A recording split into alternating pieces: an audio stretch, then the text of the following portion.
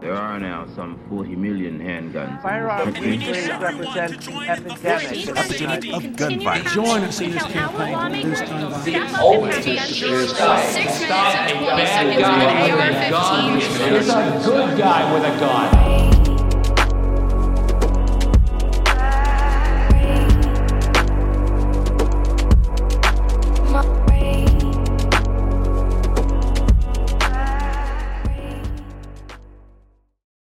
Hello everyone, and welcome back to the GVP cast. This is still Chad, your one and only host here on the podcast, and I'm really excited to finally be to this episode because it's probably the one I've been looking forward to the most since starting this podcast.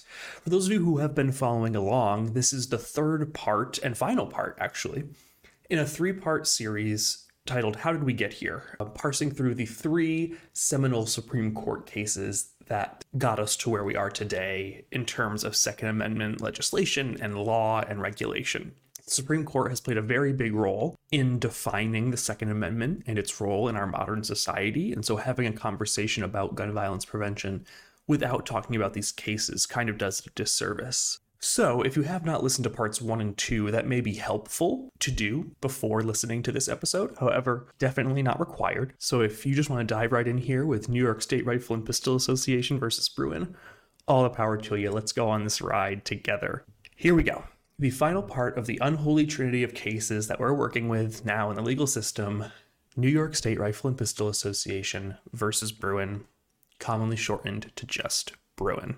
A little bit of background first here on the Bruen case. The law in question in New York State Rifle and Pistol Association versus Bruen had been on the books for quite some time. It was the 1911 Sullivan Act in the state of New York. And assuming that most of you aren't familiar with that law, this was a law that required someone who wanted to carry a firearm or a concealed weapon on their person to first apply for it. And there was certain criteria that they had to meet, but there was also a bit of a subjective element to it. And this was kind of unique. New York was one of only 7 states that at the time that Bruen was heard had these kind of may issue permitting systems. And when I say may issue, that's where the subjective part comes in. And so this system meant that the people approving or denying the permits, who were usually judges or law enforcement officers, had discretion to determine whether the applicants had shown enough of a reason to justify having the permit. So for instance, there was objective criteria you had to meet, but then if I, as the arbiter of this permit, if I felt that you hadn't shown a justifiable reason for having that concealed weapon, I could deny you in obtaining that permit. And now this was in contrast to 43 other states, which all had and or have shall issue permitting schemes. And now in these systems, it's just that objective criteria that matters. So long as an applicant meets certain threshold requirements, whether that is training requirements, whether that is a background check, whether that is an age limit, whether that is, a certain application, something objective that everyone can do is what we call a shall issue permitting system. Because instead of being may issue, being the discretion, the shall implies that so long as you meet that objective criteria, you're good to go. So basically, these shall issue permitting schemes take the subjective or discretionary part out of it. Under this may issue permitting scheme, some folks in the state of New York applied for permits to carry, and they were denied for subjective reasons because they could not show enough of a, justifiable reason for the presiding officer or judge or whoever it may have been, and they were therefore denied their permit. So they brought this lawsuit. So this decision came down 6-3, and I'll let you guess who might have been on which sides. And for those of you not super familiar with the Supreme Court, currently there is a conservative supermajority on the 9-person court where 6 justices were appointed by Republican presidents and have what most would consider a right-leaning ideology, compared to the 3 justices who were appointed by Democratic presidents who would, by most people's standards, be considered as having left-leaning ideology. And now with this, and it's called a supermajority because decisions at the Supreme Court need a majority. So out of 9 people, that is 5. And so in past iterations of the court, when maybe it's been 5 conservative justices and 4 liberal justices, there is the potential there for someone to become a bit of a swing vote. So, while there may normally be 5 on one side and 4 on the other of any given issue, sometimes in those makeups of the court, the 5th person voting in line with either ideology is sometimes persuadable or is considered perhaps more moderate in their judicial decision making. And so when it's a 5-4 court, every case is a bit of a toss-up because you never know if the right people have appealed to the right justices to get them to decide a certain way. So when we say there's a 6-3 supermajority, we essentially mean that the 6 conservative justices who are in the majority are gonna win the day most of the time. And that's just the reality of where we're at this point. So if you're listening to this and you're saying Chad is making a lot of conservative arguments or arguments that may appeal to conservatives, there's a reason for that. And I feel very fortunate that during my time in law school, I have been taught a number of doctrinal courses and upper level courses by folks kind of across the ideological spectrum. And I do feel like that has enhanced my ability to formulate arguments that would at least be considerable, that has helped me formulate arguments that those who interpret the Constitution and law more conservatively may at least take a moment to think about. That's where I usually start my analyses. And so if you've been feeling that way, not sure why you would have, unless you're also a law student or a lawyer, then that's why. So the decision came down 6-3, and the majority opinion, aka the controlling or winning opinion, was written by Justice Clarence Thomas. You may have heard of him. His opinion starts off pretty, right off the bat, says this New York regime is unconstitutional. And now, if you remember from previous episodes, Heller mainly concerned the ability of an individual to have a firearm in the home for self-defense. And so this case in Bruen, it effectively rendered publicly carrying a constitutional right under the Second Amendment, which hadn't been explicitly recognized before. Some courts had interpreted Heller to also apply to public locations. This is the first time that the Supreme Court said there is a constitutional right under the Second Amendment for you to carry a firearm on your person in public. And you might be wondering, well, how did the justices get there? Really good question. And they got there, there's one quote that I think is pretty illustrative of how they got there, and that is, quote, "The constitutional right to bear arms in public for self-defense is not a second-class right, subject to an entirely different body of rules than the other Bill of Rights guarantees. We know of no other constitutional right that an individual may exercise only after demonstrating to government officers some special need." And while this is true, it's also misleading. There are plenty of situations in which other constitutional rights are limited in different ways. So, for example, one might presume normally individuals have freedom of speech, so you can say whatever you want. But, does that give you the right to yell fire in a public place and cause panic?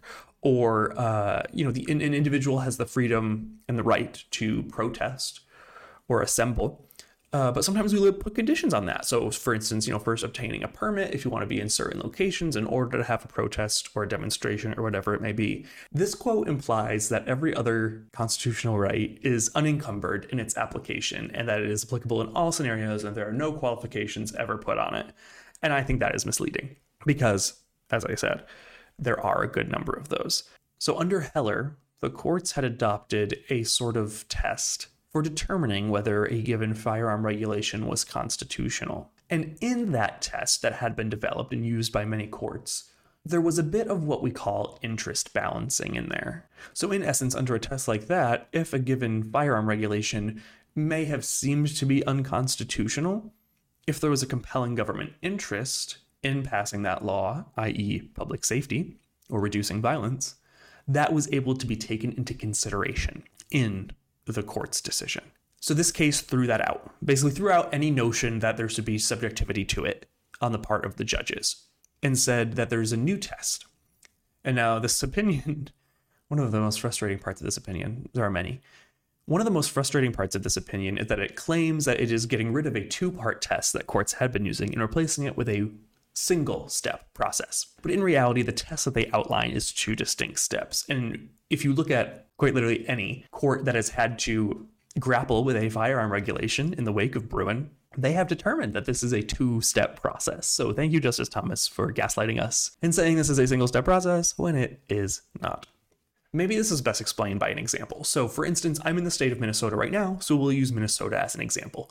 Let's say the state of Minnesota passes a firearm regulation, and an individual brings a lawsuit claiming that it is unconstitutional because they have been harmed, whether that be denying a permit, taking away a firearm, whatever it may be. An individual brings a lawsuit saying this is unconstitutional under New York State Rifle and Pistol Association versus Bruen.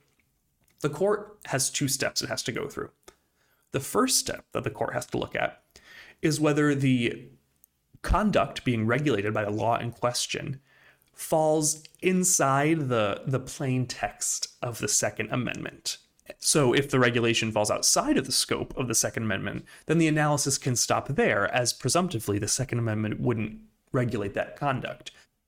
And you may be sitting there, as some of my, over the past few years as I've gotten into this work and I've had this conversation with friends, some folks have said, well, how could anything be outside the scope of the Second Amendment when it has to do with firearms? And you'd be surprised in the ways that there is a fair amount of conduct related to firearms that is not protected by the Second Amendment. So, for instance, one of the current scholarly debates is the Second Amendment's people problem. And so when I say the people problem, I mean that the amendment itself only guarantees the right to keep and bear arms to the people, but it never really defines who the people are. If we're looking back at the time of ratification, the people in the Second Amendment didn't include women, didn't include non-white people, didn't include currently enslaved individuals, didn't include formerly enslaved individuals, didn't include non-citizens. And so when an individual, let's say an individual who is not a citizen of the United States has a firearm, and for some reason or another, the police are notified, the police find out, whatever it may be, and they confiscate that firearm because there are laws saying that non-citizens cannot have firearms. And they were to bring a suit saying, this is unconstitutional because I have a right under the Second Amendment to a firearm. If the court were to determine that because that person is not a citizen of the United States, that they are not part of the people, then their conduct is not covered by the Second Amendment because the Second Amendment only covers the people of the United States. Like I said, the first part of that test is just determining whether the plain text of the Second Amendment covers the conduct in question. Now, if the answer to that, we talked about what would happen if the answer to that is no. If the answer to that is yes, you then move on to a second step. So if a court determines that the conduct in question is within the purview of the Second Amendment, the burden then shifts to the government.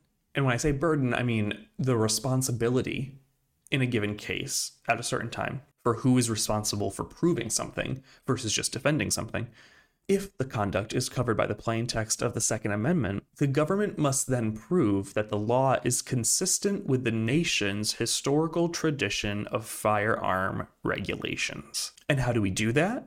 Justice Thomas says through historical analogs, because historical analogs take the subjectivity out of it, which, as I mentioned earlier, with the ability to consider government interest, there was a bit of subjectivity. And Justice Thomas says, no more.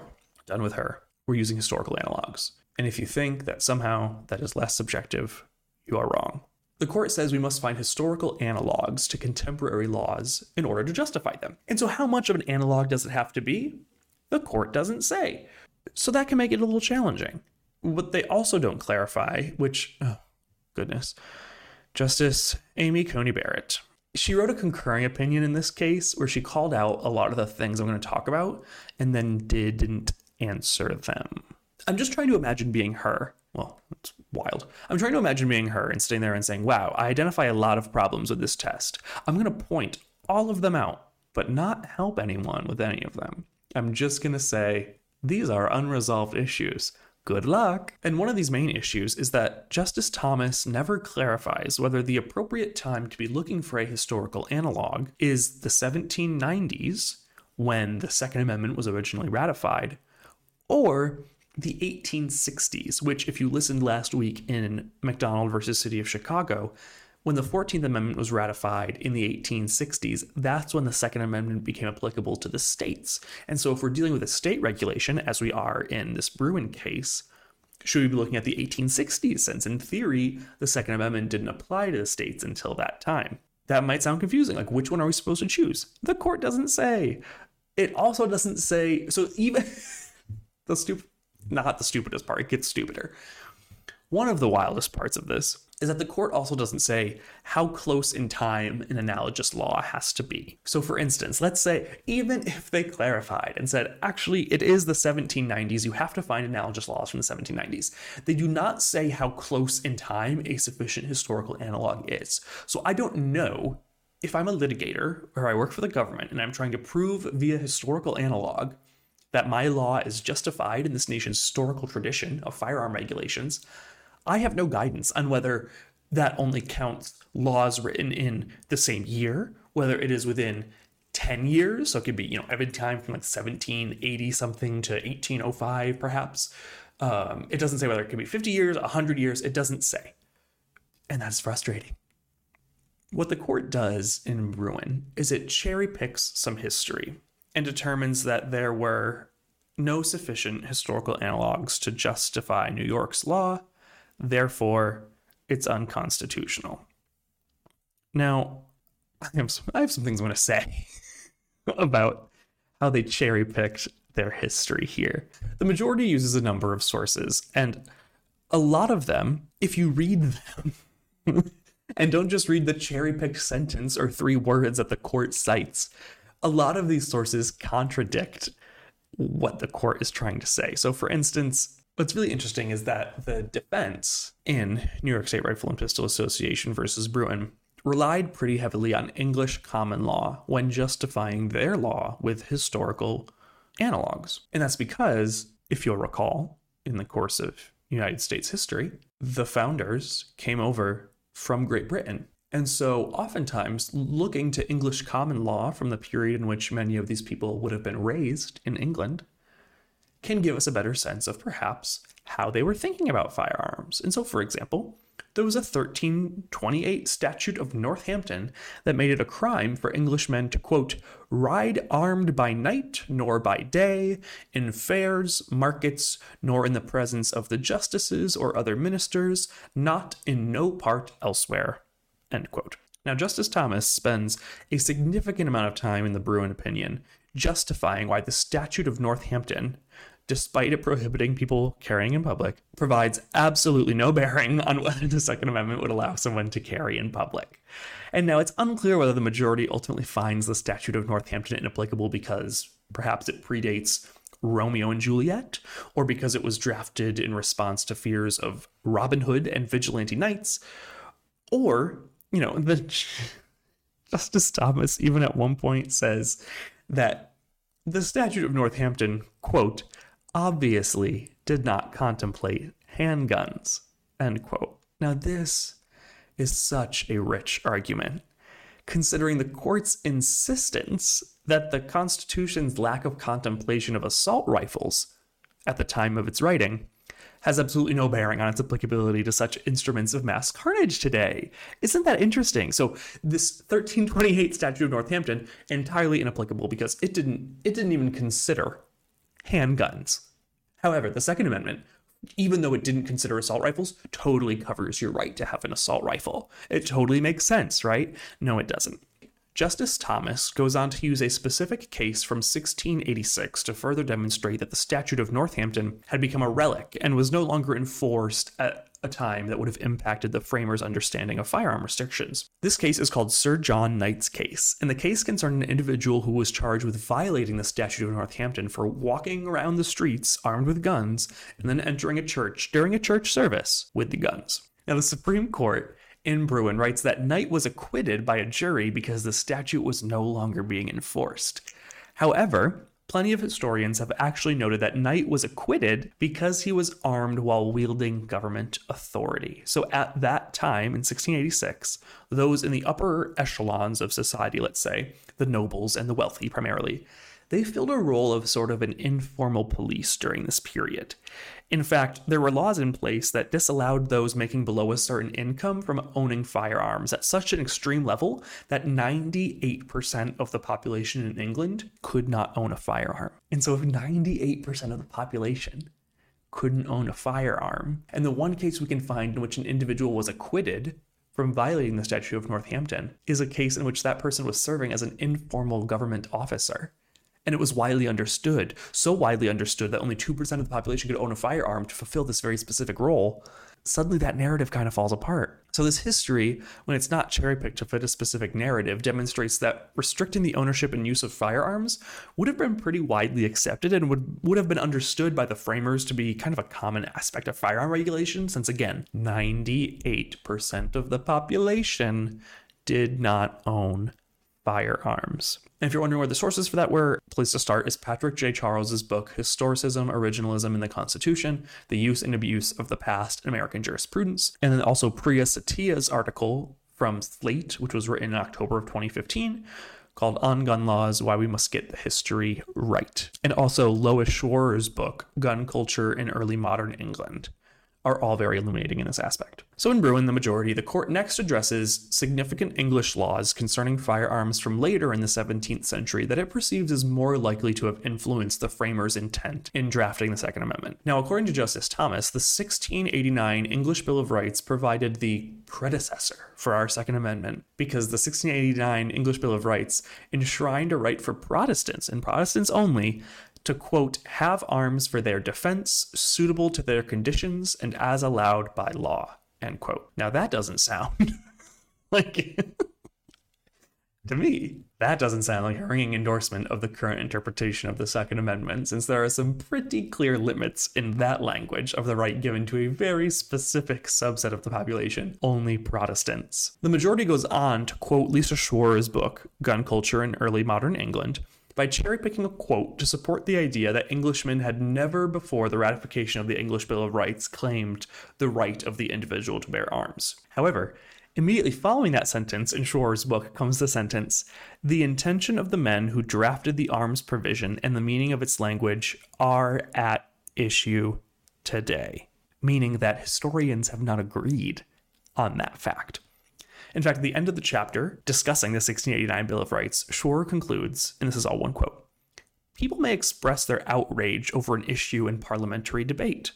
They may print tracts and pamphlets insisting on their viewpoint. They may bring their complaints before law courts, and judges may decide an issue in ways that please the people. However, none of these things creates a constitutional right. The constitutional right of the individual to hold arms at the end of the 18th century had not changed one iota. It remained a right restricted by religion, socioeconomic standing, and law. End of quote. So accordingly, if no change had actually occurred in the understanding of an individual's right to keep and bear arms, then the Englishmen did not proclaim any new right with the passage of the 1689 Bill of Rights.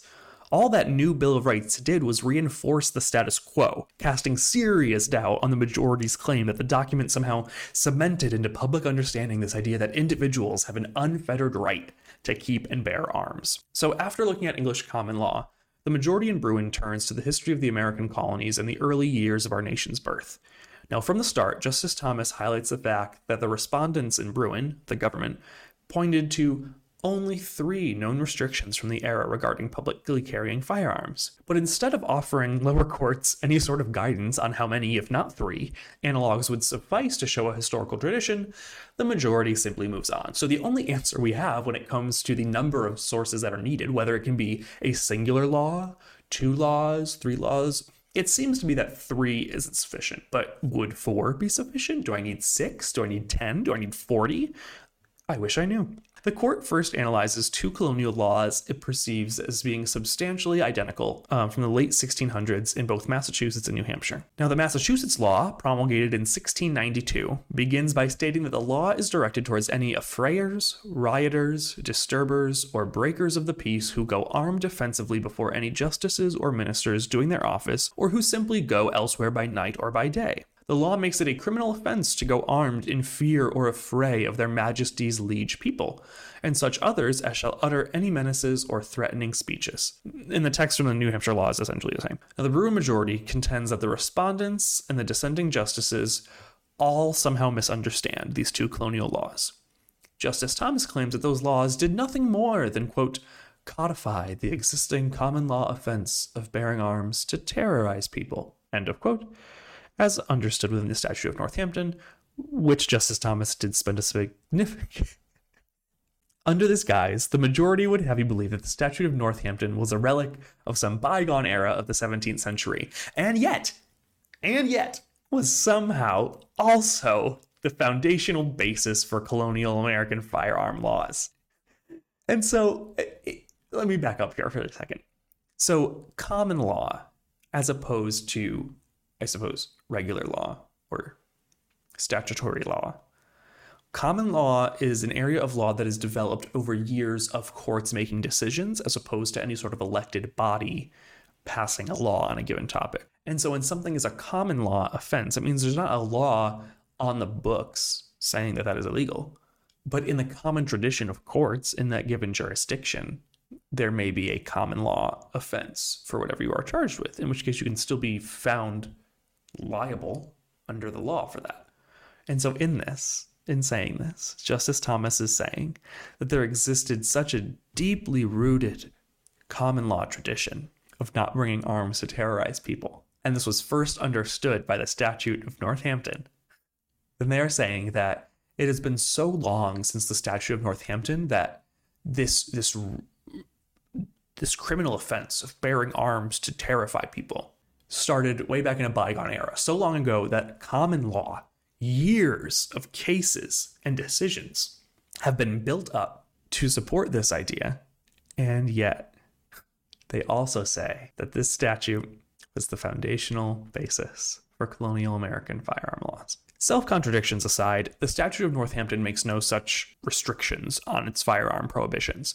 The text of the statute is not focused on terrorizing or instilling fear in the general public as a result of bearing a firearm. Instead, the statute explicitly bans riding armed by day nor by night in fairs, markets, nor in the presence of the justices or other ministers, nor in no part elsewhere. Crucially lacking from this sentence is any indication that the firearm bearer's indiscretion would only amount to a criminal offense if they terrorized people in public. The Statute of Northampton places no qualifying criteria on circumstances in which carrying an arm would be an offense. It simply prohibits them from being carried in known public gathering places. Now, a plain text reading of this statute, and when I say plain text, I mean quite literally just like reading the words for what they mean. A plain text reading of this statute does not yield the conclusion that the majority claims it does. Instead, the Statute of Northampton had an even greater ban on the public carrying of firearms than the colonial laws did. And since the common law tradition that Justice Thomas references is even broader than the colonial laws, the notion that others are misunderstanding early American regulations by believing that they impose general bans on public carrying loses essentially all of its merit and weight. So that was a lot, and that was the majority opinion in Bruen. Now, there were some concurring opinions. I mentioned Justice Barrett's already. Justice Alito also wrote a concurring opinion. It's a lot of travel. What I really want to talk about here is Justice Kavanaugh and Justice Roberts also wrote a concurrence.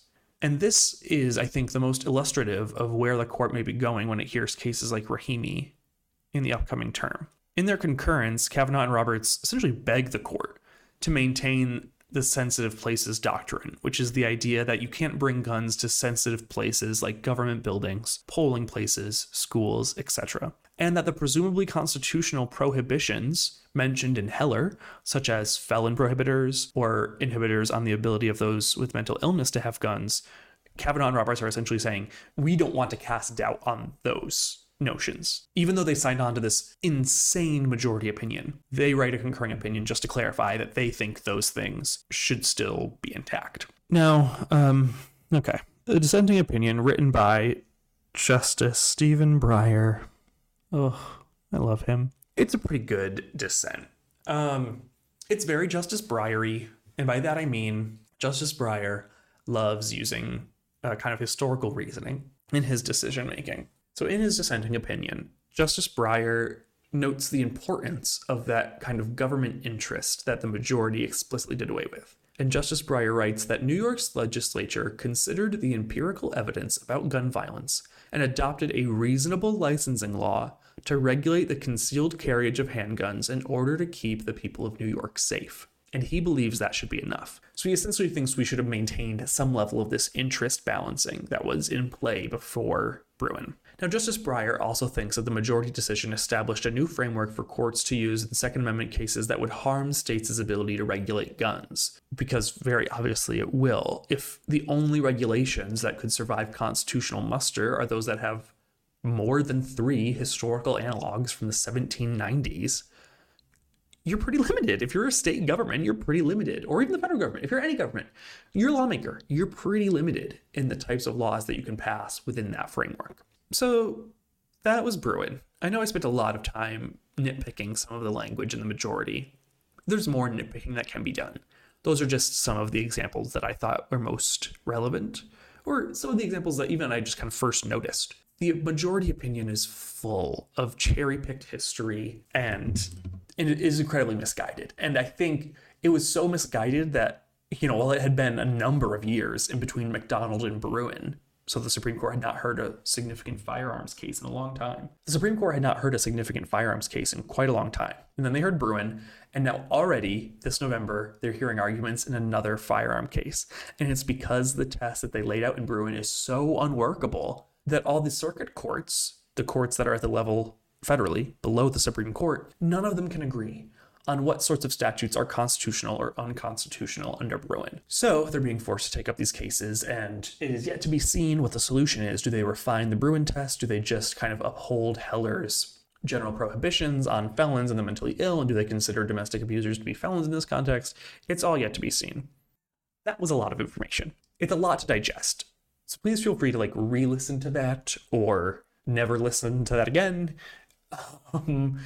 Essentially, the main takeaways are that we now have a new test for how we determine whether a firearm regulation is constitutionally permissible. It's wild. And so because this decision is relatively recent, we don't have a lot of hindsight when analyzing its holding. And so this episode may prove to be wildly irrelevant in a few years or even just a year, depending how the Supreme Court determines Rahimi and what tests they lay out there. But for now, at least, for the next little bit, until we get a decision in Rahimi, this is what litigators are working with. And it's getting pretty messy in the courts. And if you're wondering how messy, go check out Professor Jake Charles on Twitter. He is a professor at Pepperdine Law, and he's doing a really fantastic job of documenting essentially every case relating to firearms since Bruen and how they are turning out. Essentially, how when they apply the Bruen test, are similar laws addressing the same issues being found constitutional or unconstitutional. And his research is really fascinating in this sense, because you can see how Justice Thomas's whole point in using this test is he was like, oh, this will be much more consistent. It takes up the subjectivity. And yet we're seeing that judges in different courts are using this test and reaching diametrically opposed conclusions. So Justice Thomas's whole purpose in the majority opinion in Bruen is moot. It didn't even solve the problem he pretended it was solving, and it hasn't even been used objectively by the courts. I don't get it.